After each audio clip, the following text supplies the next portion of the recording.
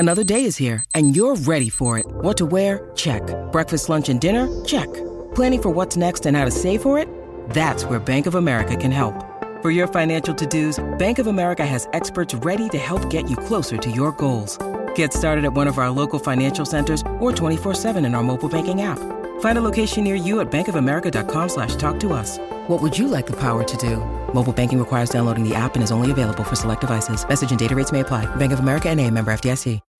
When you need mealtime inspiration, it's worth shopping Kroger, where you'll find over 30,000 mouth-watering choices that excite your inner foodie. And no matter what tasty choice you make, you'll enjoy our everyday low prices, plus extra ways to save, like digital coupons worth over $600 each week. You can also save up to $1 off per gallon at the pump with fuel points. More savings and more inspiring flavors make shopping Kroger worth it every time. Kroger, fresh for everyone. Fuel restrictions apply. Well, it's been a big couple of weeks for the Perth Glory, of course. They've faced an uncertain future for quite some time, but that's been resolved now. Victorian businessman Ross Pelligra has bought the club. Ben Smith does a great job writing both soccer and rugby for the West Australian newspaper. He joins us on the show to tell us what it all means. Welcome, Ben. Good morning, Duff. Thank you for having me once again. It's always a pleasure to have you on the show, mate. So tell us, who is Ross Pelligra and what does him buying the Perth Glory mean? Well, Ross Pelligra is a Melbourne-based property developer. He is he's got very deep pockets, as one would need to acquire any sort of sports team. He's got multiple sports teams already in his portfolio. He owns ice hockey teams in Adelaide and Canberra. I believe he owns the Adelaide Giants baseball team as well. He owns most famously and most prominently Catania in it's Italy's Serie C, so they play in the third division of Italy's football, but they're enjoying a bit of a renaissance under Ross Pelligra. He joined forces with former Socceroos Vince Grella and Marco Bresciano to help restore Catania, where he has blood and roots in that city. He's helped them kind of start to climb up the table and really reinvigorated the team over in Catania. So it bodes very promisingly for the Glory that he's involved. His arrival represents hope. It's something that, as we know, hope in sports is such a powerful tool, and his arrival really brings that in spades. There is a fresh kind of wave of enthusiasm, and I was at the game on Saturday night, and there was a different atmosphere in the air. Obviously Ross was in the crowd on Saturday, and you could tell there was a bit of a buzz around the stadium. It was a great game. Glory got the win, 3-2 over Brisbane, and Alan Stadich post game said that was the loudest he heard of the Glory fans. So it's already having a bit of a knock-on effect on the Glory faithful. So what sort of crowd did they have there on Saturday, and what might they expect this weekend? Well, they had a touch under 7,000, which, when you compare when you look across their history, that's definitely on the lower end. I think it was still one of their bigger crowds of the season. And I think that kind of just speaks to the state the Glory had been in before Ross has arrived, and to an extent are still in, because he hasn't fully kind of, he's assumed control of the team. There's still a lot of work needing to be done. It's been a really tough, couple of years for Glory with, COVID blowing a hole in the club's finances, Tony Sage having to hand back the licence.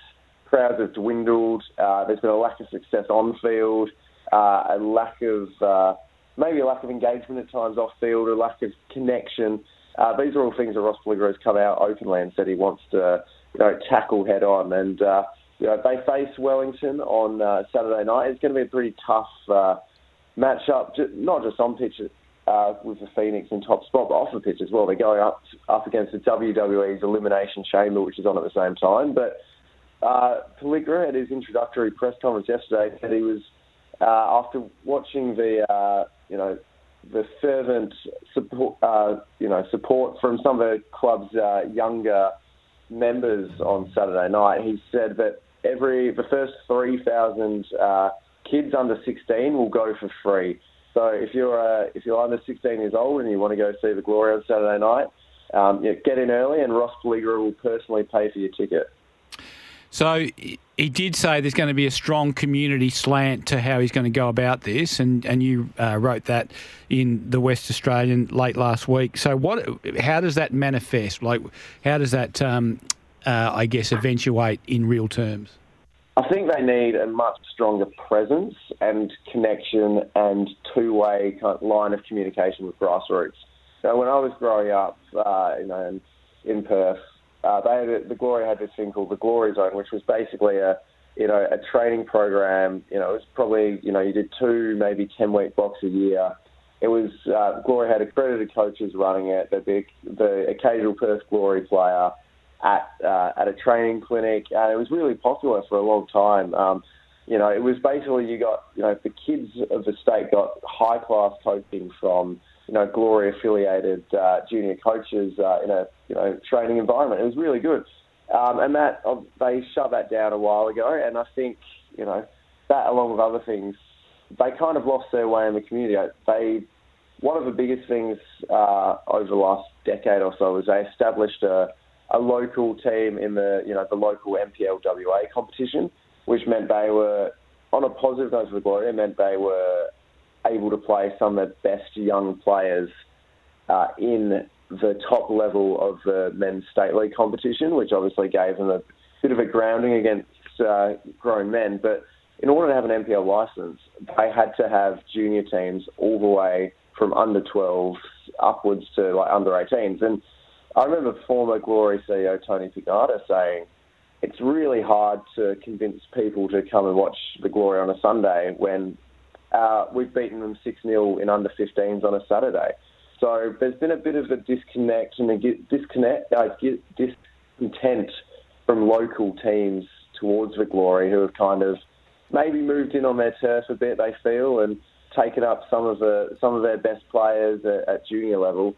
And to his credit, I think Anthony Radic, the current local CEO, he's acutely aware of this, and I think he has started to re-establish a bit of trust at community level. But it's definitely going to be something that Ross Pelligra, I think, looks at and kind of thinks, how can we make it that we're not competing against these kids on a weekend, but the fact that we want to welcome them into the club, we want to make them feel like the club is theirs, and get them coming through the gates every week. What is this squad capable of? I take my hat off to this Glory squad to play under the circumstances that they've played under for much of this season, with uncertainty as to who's going to own them and that sort of thing. It must have been incredibly hard to maintain spirit and direction. Now that they have that, what is this squad capable of, and what do they need to significantly climb the ladder? Well, you kind of nailed it, Duff. They, as you say, they have experienced so much turmoil off field this season. They couldn't really bring people in the off season because of the league was controlling the club. They didn't have the money. They had to resort to free agent signings where they could. They've over the last kind of couple of months or so, unable to strengthen in the January transfer market. Obviously, Ollie Bozanic, who was on loan to the club, they couldn't extend his loan after they were led to believe by the league and the receivers that would be okay. They had to loan Salim Khalifi to Melbourne Victory, which the club did not want to do. They say they were, at the time, they were pushed by the APL to do it to free up some money off the books. And they had a pretty slow start to the season as well. For the first 7-8 weeks, I think they looked noticeably like one of the weaker teams in the league. But over the last 2 months, they've really righted ship. They are now, I've seen people call them the most fun team in the league. They're scoring for fun. I think defence is an area they need to work on if they want to make finals, because they're shipping 1 or 2 goals every week at the moment, and that's not going to be conducive to rocketing up the ladder. But with the form of Adam Taggart and Stefan Kolakowski in the final third, both of them have really good seasons. Adam Taggart notched his 11th and 12th goals on the weekend. I think he should be back in contention for a Socceroos place. He has been phenomenal this season.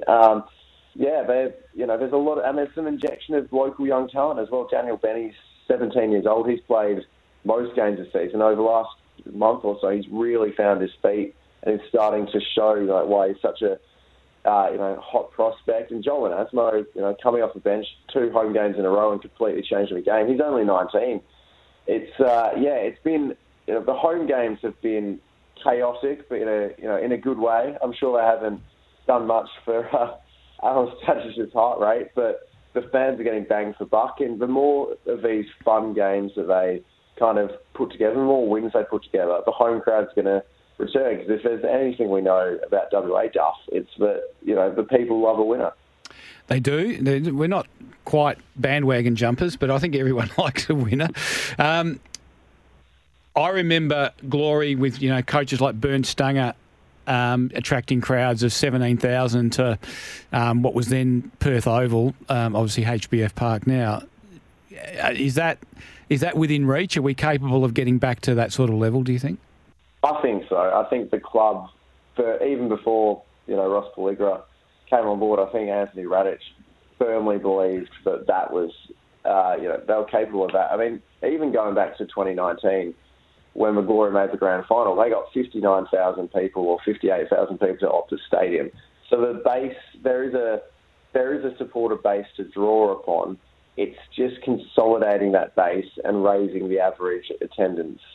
And winning goes a long way to doing that. Obviously, it's not the be all and end all. I think the club will be very wise to heavily target grassroots football as a way to connect with the younger generation. Because if you bring in the younger generation, then they're going to bring mum and dad along for the ride as well.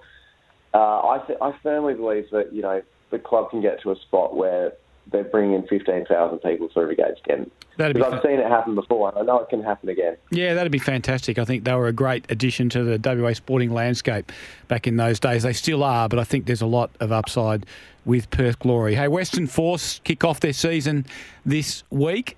What do we expect from them reasonably this season? I think around the Force, there's a very good positivity and a good vibe. They've had their second full pre-season under Simon Cron, who was recently just extended his contract until the end of the 2026 Super Rugby season. And it feels like they're a club on the up.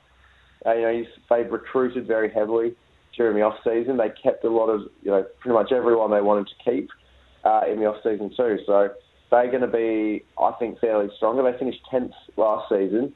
I don't think top, 6th or 7th is, definitely within their wheelhouse. When you look at, how they performed in pre-season, they had a good win over the Reds and pushed the Brumbies, who were the best Australian team in the competition, all the way last weekend. You speak to anyone involved with the Force, and they are very confident of a good season, and they've been pretty blunt as well. Like speaking to certain players, Ben Donaldson, the Wallabies fly half has come in. He says that Simon Cron wants them to target winning the whole thing, and some people might snigger at that and laugh and say, well, that's not going to happen. But you've got to aim high, haven't you? And if you set the target so high, that means that from the squad point of view, there's a mentality that that's where we're heading, and that we have to work so hard to get there.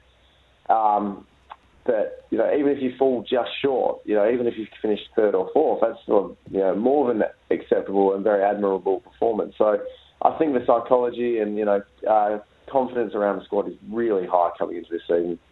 Yep. Aim for the moon, and if you miss, you're still out amongst the stars. That's a good saying to live by. Ben, always a pleasure to have you on the show. Thanks so much for joining us. Look forward to reading your stuff about both soccer and rugby. I believe you've got to put your sunscreen on and head out to West Coast training now, so stay in the shade, mate, if you can.